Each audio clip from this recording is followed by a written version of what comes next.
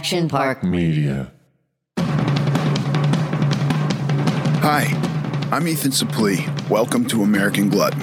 Outside of acting, my two favorite things to do are diet and eat. I have a very complicated relationship with food, and on this podcast, we're going to talk about all of it. Food as entertainment, food as sport, food as fuel. I'll talk to experts and the average person, just like you and me. I hate to ask you to do anything, but if you're enjoying the show, please take a moment to like, subscribe, rate, review, all of the above on whatever app you're getting it from. Eric Goodman, welcome to the American Glutton podcast. Thank you so much for having me, Ethan. It's wonderful to meet you, and I look forward to the chat.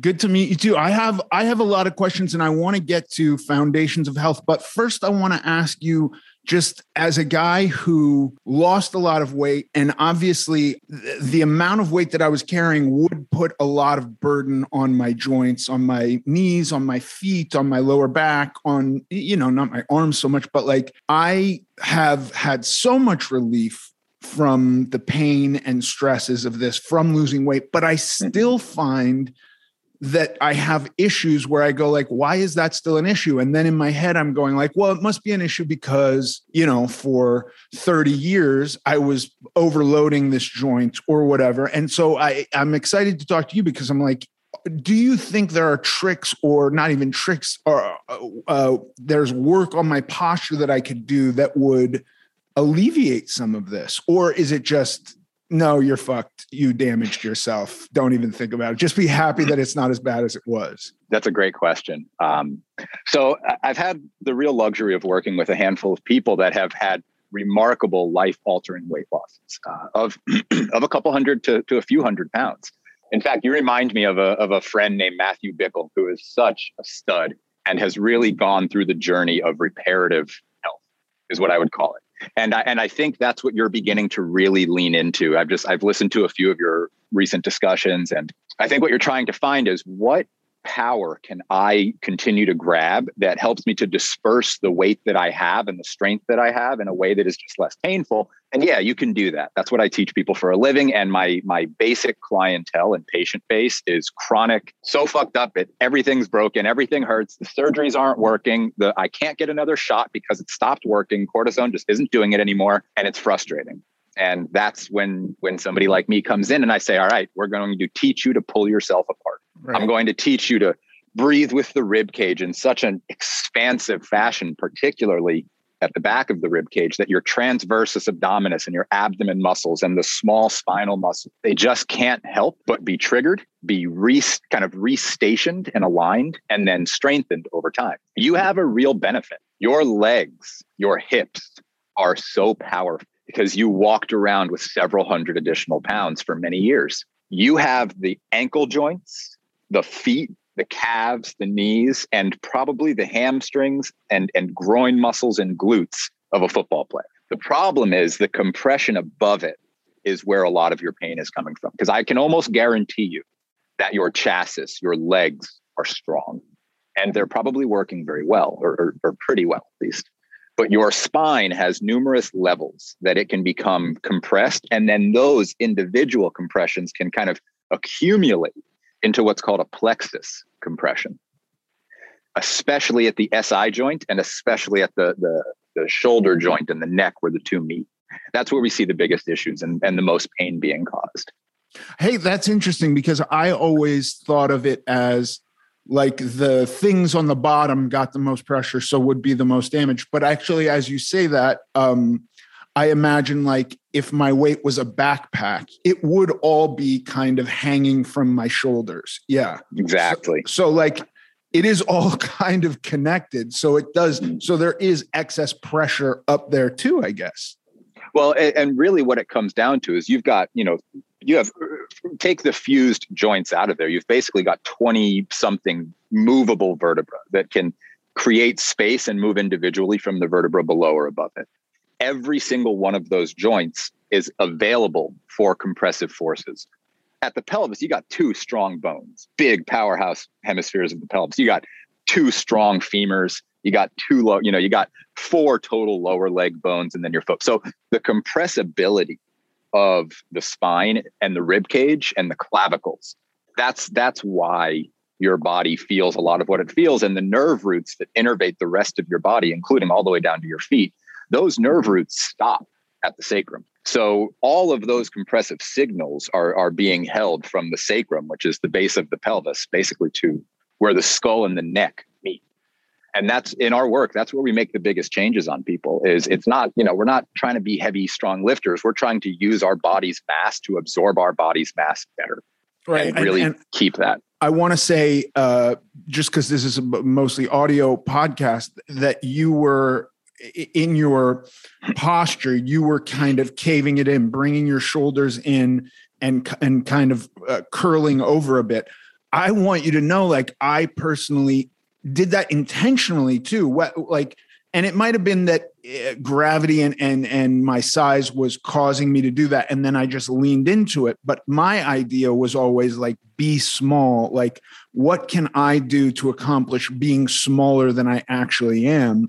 And it was that kind of position of like curling into myself. So like, even my wife and kids will say like, stand up straight. And it's not a natural feeling for me to like throw my shoulders back and, truly to stand up straight and to have that kind of posture that you were showing. So one of the first things that I would love to show somebody like you is the kind of the version of stand up straight that feels really good. And then the version of stand up straight that you're like, I can't do this. I'm pulling here. It's work. It's like you're going to start sweating trying to do it. Oh, I promise if you did foundation training deep, you'd be sweating in a matter of minutes. But it's because to stand up straight is like filling an umbrella at the rib cage that lifts the torso away from the pelvis. It's not pushing the chest forward or squeezing the shoulder blades. It's got nothing to do with that. It's expanding the statue that the shoulders rest upon, the bust. Imagine you're a marble bust, and now imagine somebody carves you like this. And then like, wait a second. Oh man, I'm a marble bust. Like, I got clavicles that are up here. I got a long neck. I got broad shoulders. I'm a good looking marble bust here, man. And that's a stupid idea, but it actually kind of works. And when you think of it, you start to understand that the meat of muscle in the torso is the ability of the rib cage to stay broad and the abdomen to stay cylindrical. Those two control everything. The way that I teach people to learn that is if you do resistance training of any kind, any added weight, I'm talking 10 pounds of additional weight, resistance bands, you've got to get good at intra-abdominal pressure, just like you're doing a deadlift or a squat, even if it's just a little. But if you're not doing resistance, if you're practicing body weight, anything from yoga, Pilates to foundation training to the myriad of methods out there, you got to have axial rib cage expansion as the weight-bearing disperser of torso force. And that sounds weird. It sounds like a lot of idea, but really your cage is a barrel. It's not a plane. It's not a piece of paper that folds and bends. It's a barrel that expands. So for weightlifting, you're saying you've got to practice holding a strong core, basically, in layman's terms. Okay, yes. Exactly. And I understand that. Like, if I know that if I went to do a squat weighted, whether it was heavy or not, and I wasn't concentrating on like getting a good breath, having a solid core, I could fuck my back up on the squat. So I understand that. Same with the bench press. I am actually very conscious of how I breathe and how my core is working. But I've never thought about that in terms of just like life. You know what I mean? Yeah. And I kind of fell into this niche over the last, it's been 14 years since I started teaching this. So foundation training has evolved since 2007 into what it is today. And it became out of 100% necessity, no innovation, man. Just this is what had to happen in my personal life and then many patients over the years. It became lifestyle medicine. It became when you're brushing your teeth, when you're washing your face, when you're getting out of bed, when you're walking your dog or lifting your kid. That's when you're practicing foundation training, is these little tiny kind of autonomous paying attention to what you're feeling in your body while you're doing X, Y, and Z, following the movement protocol that we teach in our work, which is very actively aligned, lots of hip hinging, big focus of attention to the way the head sits on the neck and the volume of muscular support below that. And it's we're basically a breathing program, and we put your body into all these positions and we say, okay, now breathe there. And you realize that we've restricted the ability of the ribs to move, and you have to force them to move. And that's a big part of our exercise protocol. Right. whether you're walking, breathing, whatever you're doing. It's just part of it. This is super interesting to me. And I want to break down like a couple of the reasons why. One, I think of things in different terms of, and like, if the house is on fire, get the fire put out before, you start saving paintings on the wall or photographs or whatever. Like, let's try to put the fire out. Maybe it's not salvageable, but like, that's how I thought about my body. Like, the first thing for me was like, it's hard for me necessarily to always be able to think about many things at once. I'm pretty good if I concentrate on one thing at a time. And like, it was like, first it was like, I can't be on drugs anymore. So like, I'm going to concentrate on that. And while I'm concentrating on that, I'm not going to concentrate on weight loss. And that seemed to work well. And then it was like, now I'm going to lose weight. And now I arrive at a place where I'm pretty fit. I've got low body fat. I have decent cardio. And yet I've sneezed a couple of times and almost been paralyzed, or felt like, oh my God, I could have just like had myself out of the gym for a month from a sneeze, or like I bent over wrong to pick up a bag of groceries. And like, I haven't like done any serious damage, but I realized like there's some stuff here that I'm not concentrating on that I think I should bring into it now. Does that make sense? That makes perfect sense. That's how people literally blow themselves out. Yeah. There's one patient, I'm going to name her, my patients. I'm not like doing surgeries on these people. They come to me for back pain, but one of my patients is an older woman, Cheryl Whitmer, came to me. She came to my first certification course in 2012 and has stayed very active with work over the years. Her injury for 5 years before we met, she could not move. She wasn't walking. She was not ambulatory. She couldn't get up and down off of a toilet. She couldn't wipe herself. She sneezed. Right. Yeah. 5 years from that sneeze, until all we did, and this is what I would love to share with you. And this isn't just you. This isn't just her. This is the human body's mechanics. The pelvis needs to be able to glide through the femurs in order for the spine not to have to flex quickly and aggressively. The spine is like on the pelvis, and the pelvis moves it like a pendulum. It's not two things moving different directions. The spine responds to pelvic angle, be it flexion, extension, or rotation, unless the pelvic angle is fixed by tight butt muscles or tight quadriceps that tuck it under you or pull the pelvis behind you. Either of those puts your spine at a very dangerous angle.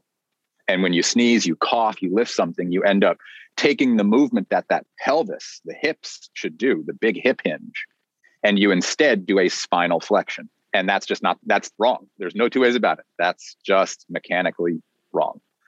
So what we teach people and what is so important to learn is the very simple mechanics of hip hinge, but doing it in such a fashion that it throws the force of your body through points of contact on your feet that never leave the ground.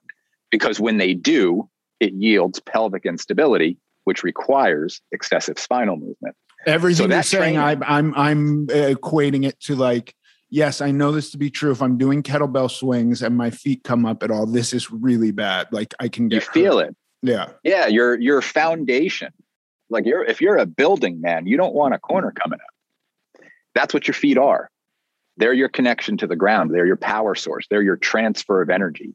Your job as a human, especially an athletic human, anybody that wants to remain relatively out of pain and relatively enjoying their physical life, whatever age, you have to allow that space between your belly button, the low edge of your belly button, and the bottom of your pubic bone. That uncomfortable, awkward, insecure, head goes forward, pelvis comes forward and crushes that space. You have to learn to pull that space to an accurate length so that you can get a healthy lower abdominal contraction, which for me was one of the biggest reasons that my back didn't get better for so many years, is I didn't have those mechanics until I forced them. And I mean, forced them, you have to do it that way. You have to really dive in, and you have to look at your body like a project that you're going to first put scaffolding around. That's the initial basic foundation training. Then you're going to kind of build a stronger base. That's the first hip hinges, the split stances that you go into to challenge and strengthen the hamstrings and different posterior chain muscles.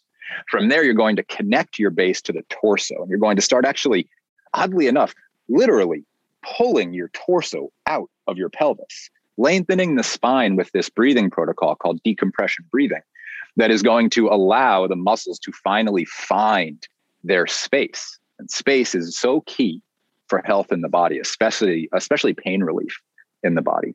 Those compressive places, they hit nerves, but that's not the problem. It's not like when you hit a nerve, it just turns off. What happens is it kind of gets excited, and that messes up translation.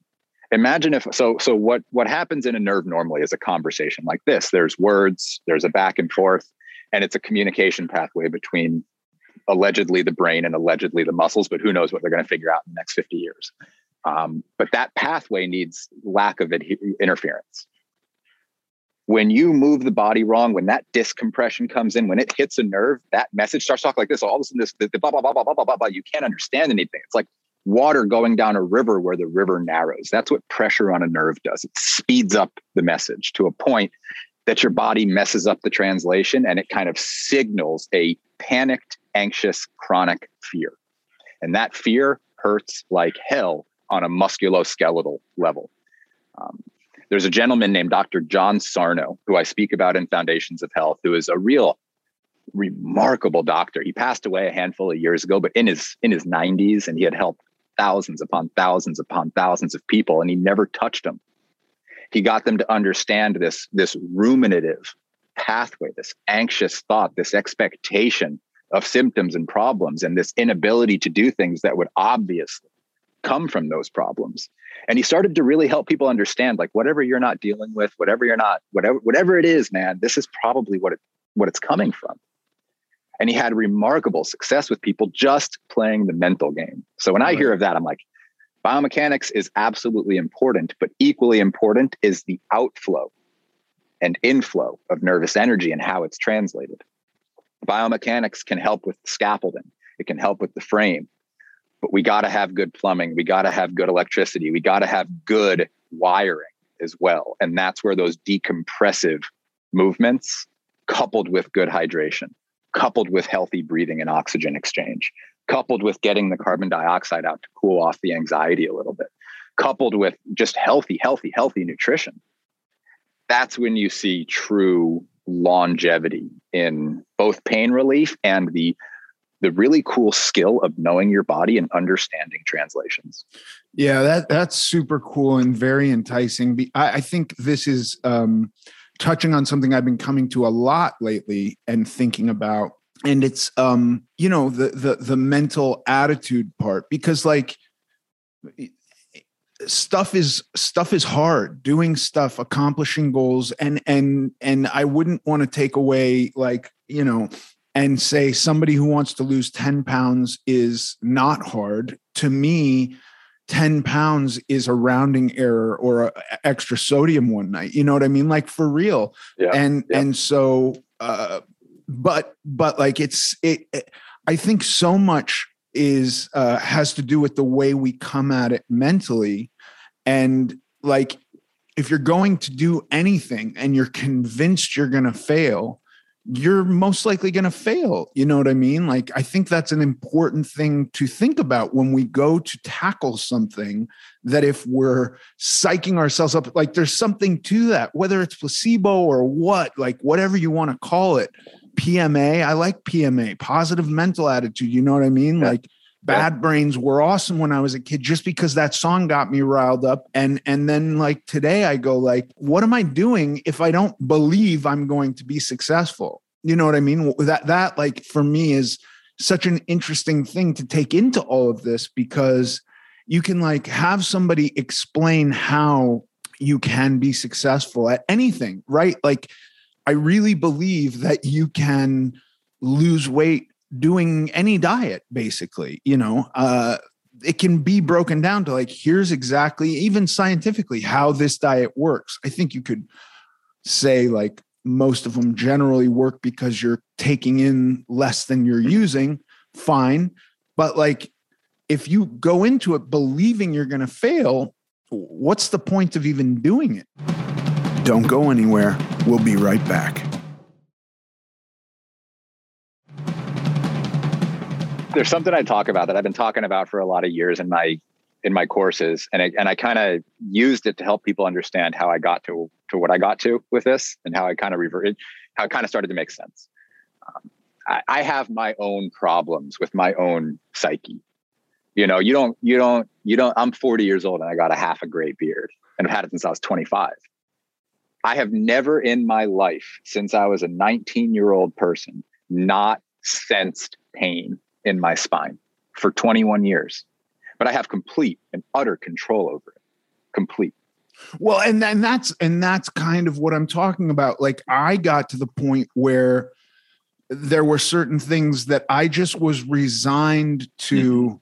This is how it's going to be. Now, this is how it's going to be. And I either suffer through it or I give up. Right. And so like things like pain, I have for the most part gone like, I'm going to experience pain, much like you're talking about. Now, I will say that having lost weight, the pain is not maybe as bad as it was. Like my feet certainly don't hurt in the same way today that they did after a 12-hour workday 15 years ago. It is different. It is better. I don't have to wrap my feet to get them in my shoes anymore on day 2 of work, which is good. But there's still a lot of pain. And I actually started thinking lately, like, what if I actually address this to reduce it? Because I've just been coming at it from the point of like, no, this is life, and life is painful and life is hard, you know? So, and it is, you're right. So I don't want to give you some bullshit hairy-fairy answer here, you know? I want to give you the truth though. And the truth is curiosity. That's the answer. It's not positive or negative. It's not success or failure. It's, yeah, but what the fuck is going to happen if I keep going? How good can I feel? All right. I've been on this earth for 40 years and I have had a myriad of pleasures and pains and successes and failures.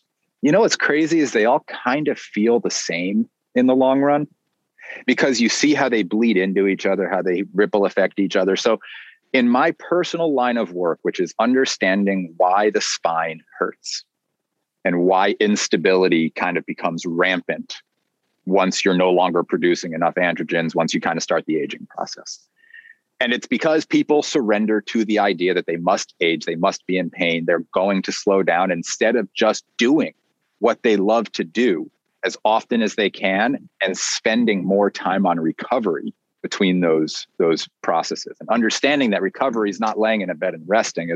It's a very active walk with focus on being barefoot and alignment of the hip joints. And it's focus on breath control. It's legitimate meditation, but maybe because you have compression points or you're a person with an SI joint injury or a low back injury, maybe your curiosity is, I know I can find positions standing and moving that don't hurt. So what I'm going to do for the next 20 minutes is I'm not going to hurt. I'm going to play. This is the journey of foundation training right here. I can't be in that fucking pain anymore. I'm sick of it. I can't. Literally, it would drive me insane. And I would get up or seated decompression as opposed I teach people. I figured out how to sit in a chair when I really don't want to, but I had to. And my back was killing me. And I would pull the levers in. I would squeeze my toes together, not my big toes. I would push my heels apart. I would rotate my femur joints inward, and I would lift the back of my skull off my neck to the best of my ability. And if I could do that for 2 minutes without pain, I was sweating because I was finding the weakness. And the curiosity is, where is the weakness? This is amazing because I have a little patella tear on my right knee, and it's so weird because it only gets really painful if my leg is bent. Like if I'm sitting at a chair with my leg just perfectly bent at an angle, after a couple of minutes, if I can't straighten it, it's severe pain. But I have found that if I like fire my quad, and I can do that to the point where I'm almost sweating, I think it fatigues a little bit before I'm sweating, but then the pain goes away. So that's an interesting thing. And you know, I've just been putting off going like, I must need surgery one day. No, and you know, no, don't. So let me talk to you about a story. I've got permission from this extraordinary man to share some of his story, and I want to, and it's an ongoing story. But he surrendered, and he actually had a very public statement on the Joe Rogan podcast. His name is Rickson Gracie. He's the man. Rickson, about 4 months ago now, was on Rogan, maybe 3 months ago, and he said, I've had to surrender to the aging process, and I'm not. It's like a slow death. It was a very sad and depressing discussion, and it led to a lot of people reaching out to us about Rickson, Master Rickson Gracie, the best of all time, and an extraordinary warrior. And we got connected through some of his students. One of my students is a black belt jiu-jitsu gym owner named Jackson Fortunato. His professor, master is Rickson Gracie. They were able to connect dots, and we got to work with Rickson and continue to work with Rickson. Jesse Solis, who is the other main instructor of foundation training, is an extraordinary coach, and he's been very ongoing with Rickson. But the results have been extraordinary and expected. When I was on the phone with him before we ever met, I said, you're describing degenerative processes. You're describing a body that is strong, but it's holding down instead of lifting up. I can teach you how to lift up very quickly. We sent Jesse there. First day, he was already getting out of pain. Second day, 50, 60% out of pain. Third day, third week, fifth week, seventh week. He's had this wonderful ramp up of success. I even went out and made a 20-minute video talking about foundation training to his community and what it's doing and giving him hope. But he also said one very important thing. Dr. Goodman, I know I'm doing this for the rest of my life. I accept it willingly, and I'm so thankful to have a tool. But guess what, man? You're doing it for the rest of your life.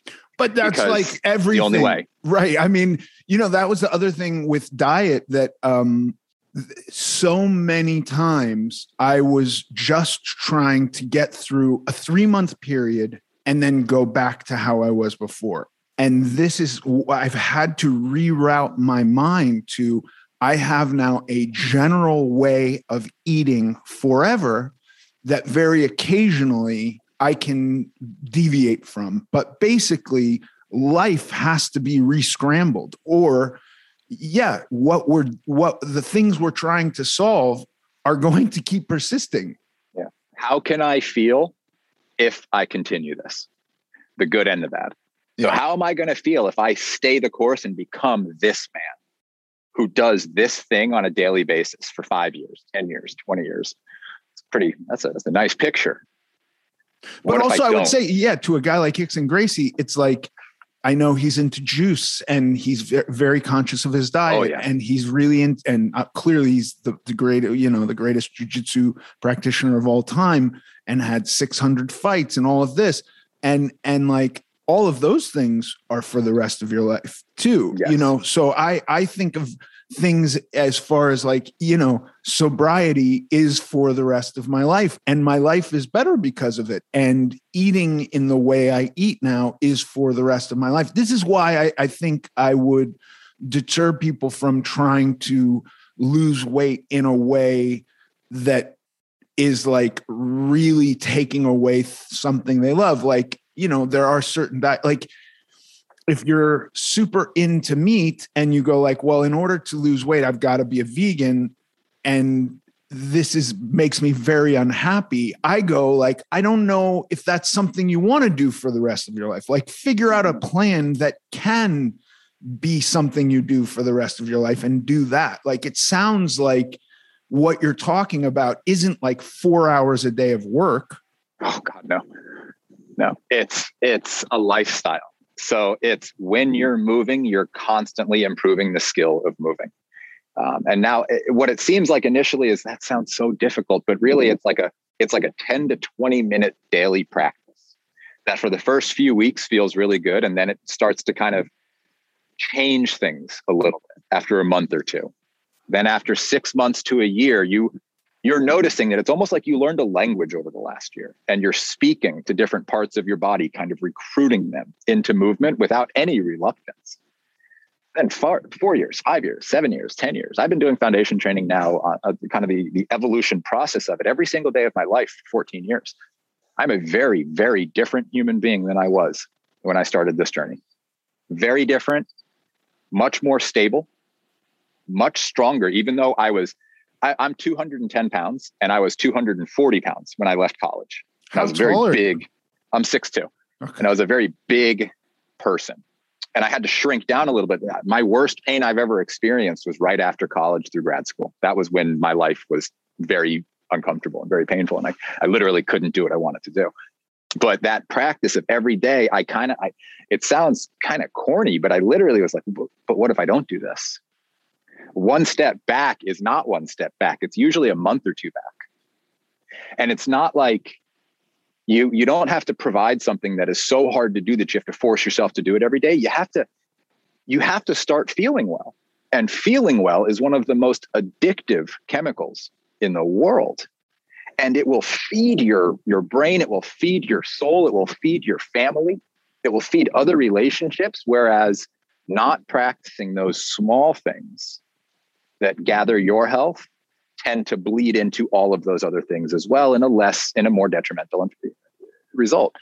And I'm not telling you, I don't care if you take vitamins. I don't care if you take supplements. I don't care what you do. I just want you to do the things that feel good, that are healthy, and to recognize that they are truly more powerful than the things that feel good that are unhealthy. And the hormones that your body is capable of secreting once it gets used to healthful things as a pattern, it's the strongest drugs in the world. And you really want to find those and repeat those. Wim Hof is one of the best with his controlled hyperventilation. What a great way to feel well for a little bit and then use that time to make good decisions for yourself. And that's how these things are used. It's like buy yourself a little time to make good decisions instead of staying in the fog the whole time. Yeah, I've done his, I haven't gone deep on Wim Hof, but I have done his where you lay and you take timed deep breaths and then you hold it and then you release it and you repeat this a couple of times. And yeah, I mean, it is, you feel euphoric doing that. You really do feel great. And his whole thing was he was getting over the pain of losing his wife to suicide. Right. And his pleasure was inside, and he had to I love hearing him talk about it. I had to get it out of me. I had to get the joy out of me so I could feel it. It was stuck. Just a really, really interesting guy and pathway. Yeah. Our hormones and the chemicals that are just in us, no matter what, are really bizarrely powerful, and they're mimicked. That's what drugs mimic. Yeah. Yeah. We all have dopamine in our bodies right now. Yeah. And anandamide. Right. Don't go anywhere. We'll be right back. So the Foundations of Health, that's your newest book. And that is all of this stuff that we've been talking about? Yes, that is. So it goes through the three most prominent things I've learned from both my own pain relief process, but much more so in this book from the longest term patients that I've worked with, people that I've worked with, most of them for over 10 years, literally from like the very beginning of my career to now.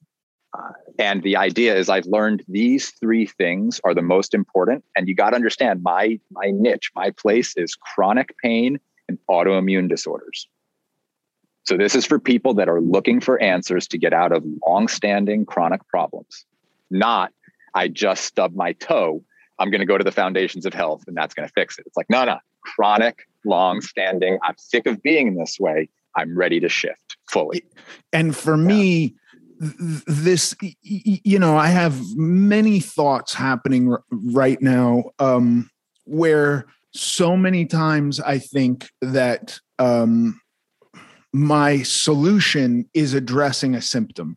Mm-hmm. And so then I can reduce the symptom and the problem is still there. Does that make sense? And so like it does. I am looking now for I really want to start addressing the problems because I don't want to shit on the work I've put in. I feel a lot better than I did. Mm-hmm. I'm doing really well. And it's just, there's still areas where I'm like, that hasn't resolved. How do I make that better? Or how do I get that to resolve? Or am I looking at the right thing? I don't know. And so I am very interested in, finding ways to feel better and to, I think it's almost like icing at this point, but it is, the icing's important. The icing's very important. Otherwise it's just a cake. Yeah. And like, you gotta, So the idea is systemic. You're not addressing a symptom, you're addressing an ecosystem. The most important part of addressing that ecosystem is the pump of hydration and the lymphatic drainage and kidney drainage and excretion, what you get out of the body when you're doing well. So one of the first things I recommend, and it's sometimes I get a little shit for this, but I'm not a big fan of infrared. I love traditional melt your face saunas, and I love them pretty much every single day. I am Russian Hungarian by everybody in my family, and a big part of our culture is sweaty. So if you're not sweating, you're not purging and you're not getting some of the toxins out. So I'm a huge fan of the existing research out there. Go look up everybody from Rhonda Patrick to just the old Finnish studies and Russian studies on sauna health over the past 100 years. And it's an all-cause decrease in mortality, meaning it just makes your body healthy and you're less likely to die from something your body does to you if you're purging the lymphatic and kidneys and purging hydration every day. As that heart rate increases like crazy during a sauna and you're excessively hydrated, it's like a pump. It really helps get things out. So one of the first things I tell people is I don't care really what you take in. I really want you to get everything out of your system. So daily sauna. And I talk in the book about much more affordable saunas, like tent saunas that you can put out in your backyard with a wood burning stove that are like $800 to $1,000 instead of the $5,000 and $10,000 really nice ones. It's a very important investment in health for somebody with chronic issues. The other thing I get into is breathing and posture. And this is where it's obvious. This is my only claim to, like, this is where I really have my niche, is posture and breathing. So I teach foundation training and I discuss the symptoms that are the most common 10 symptoms that people go through. And I break them down in sort of an anatomical way so you understand the myriad of things that affects it. It's not just where you feel it. And then I offer you kind of the poses. And I actually point people, use my YouTube videos, go to my instructors, go to the people that really know how to teach this, or learn directly from me on YouTube or on our streaming site. But understand there is something called foundation training and that it has the capacity in most cases to help remarkably. And then the last one is the endogenous cannabinoid system, which is just dispatch in the body. It's the center of adaptive processes, and cannabis, or the inborn anandamide and 2-AG, which is another endogenous cannabinoid, something our body builds itself. We don't need herb to get it. But what that does is it's an adaptogenic process. And if you're trying to become somebody better, that in and of itself is an adaptive process. You have to trigger your adaptive system, and that's endogenous cannabinoid system. So there's ways to stimulate that without ingesting it. Absolutely. And that's where the sauna comes in. Anything that challenges your system to get past a stress that you've intentionally caused yourself, like a sauna, like an intense workout, like an intense run, like standing for 20 minutes and not feeling pain because you're really structurally paying attention. That is adaptation. You simply have to have enough omega-6, omega-9, omega-3 fatty acids, enough glycerin and glycogen in your body that it can make anandamide, that it can make 2-arachidonyl glycerol. It's a long word. Just look up 2-AG and it will tell you a lot about it if you're on Google.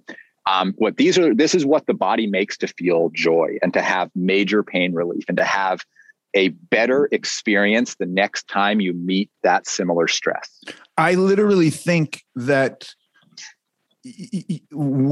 our bodies developed this way to keep us out hunting because it was a hard physical task. And we were rewarded not only by getting meat and living, but our bodies would give us this, the fancy words for it, but this rush of dopamine, of cannabinoid, whatever the words are. I don't know those words. Those are big words. They're big words, and they're unfortunately big words. and I think now we come to a place where, like, you don't have to physically exert yourself at all to get food and to do all these things. And so, like, the way you get it is in the gym, working out, going in the sauna, putting your body through something physical that you've gone like, I need to do this, then doing it, and you get this extra reward. It's amazing. And doing it. That's the key. You have to do it. Yeah. It's the reward. We have this incredible built-in reward system. And a lot of the when we're not getting those rewards, we turn to things that reward us, like drugs. Yeah. We look for that sensation, but externally. And look, I'm a big fan of cannabis. So I personally like that you can smoke a little pot, you can have some edibles, and it will trigger a lot of these processes if you're doing healthy endeavors. The problem with adaptation is that it is not active. Don't go anywhere. We'll be right back. Adaptation, your body takes care of, and you will adapt towards whatever you're doing regularly. You'll get much better at it. Sitting on your ass, you're going to get really good at feeling well while you're sitting on your ass. Yeah, well, so and this is why you have to increase exercise too. And like, if you just, I would assume, and I don't know this for sure, but I know like if you're going to go in the gym and do the same exact routine every day and it doesn't get harder, it doesn't increase. If I would assume if you're going to go in the sauna for 1 minute at 200 degrees a day or whatever it is, and you never vary it, you never increase, you're going to adapt at that too. And you're going to stop getting the rewards. Shit's got to get harder. It's got to get, it's got to get harder. It's got to get more efficient. So the adaptive process isn't to get you better at things that are harder. It's to make your body more efficient at responding to that stimulus, whatever that is.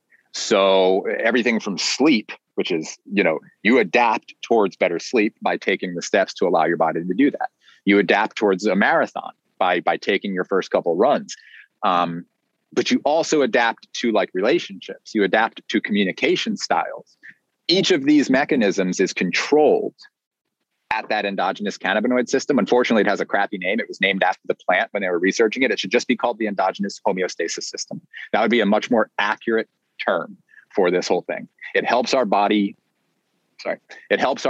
find homeostasis, and in finding it, each moment is an adaptation to get better at finding homeostasis from what we just did.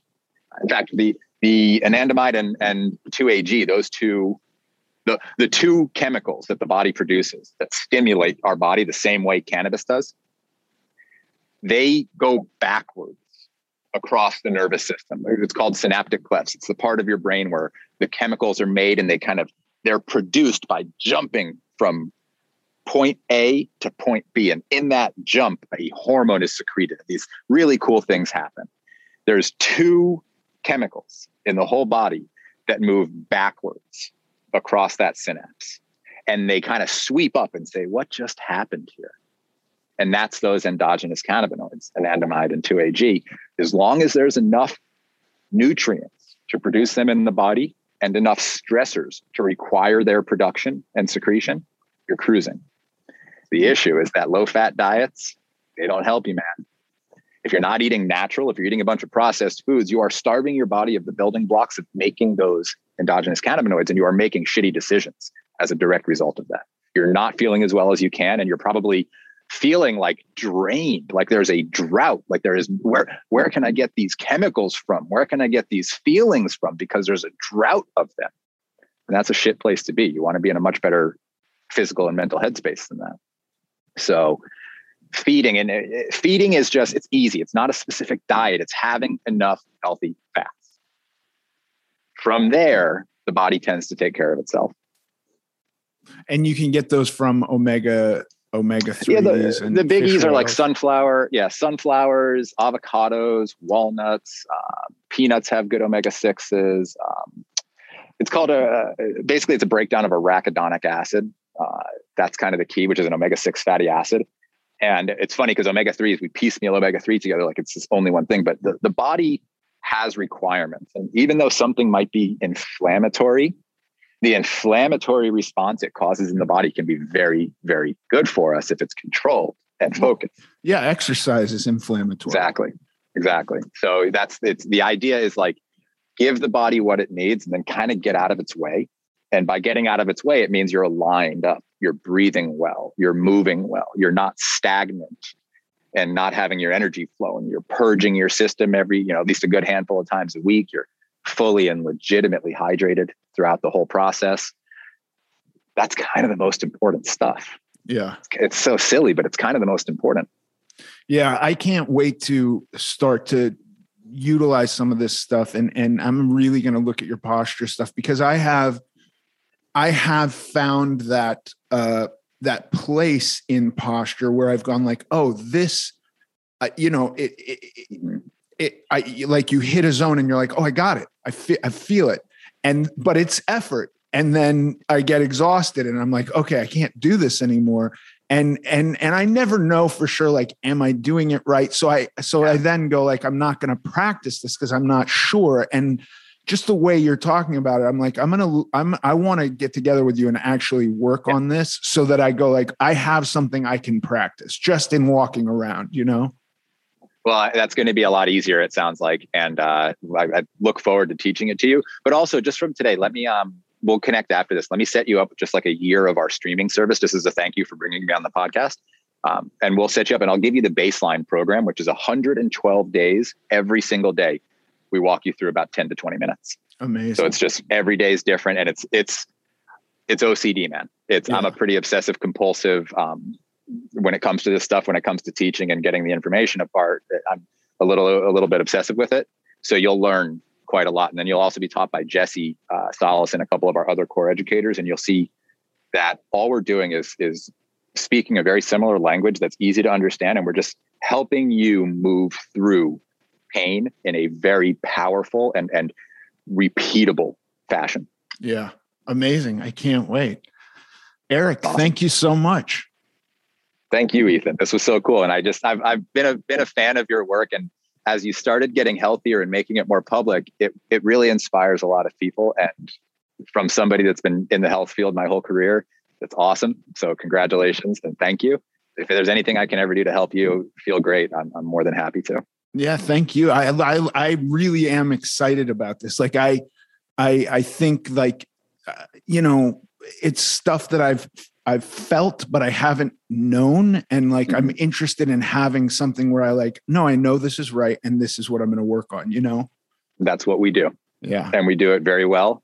And for anybody that wants to get the book, it doesn't come out until January. So it's not quite, you can get it on pre-order. It's just called Foundations of Health, but you can learn foundation training immediately right now by going to YouTube or going to Google and just typing foundation training.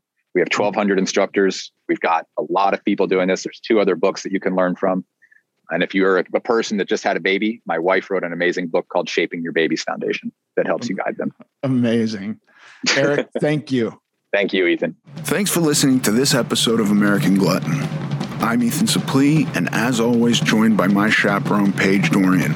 Follow us on Instagram @American Glutton Podcast. Sincerely.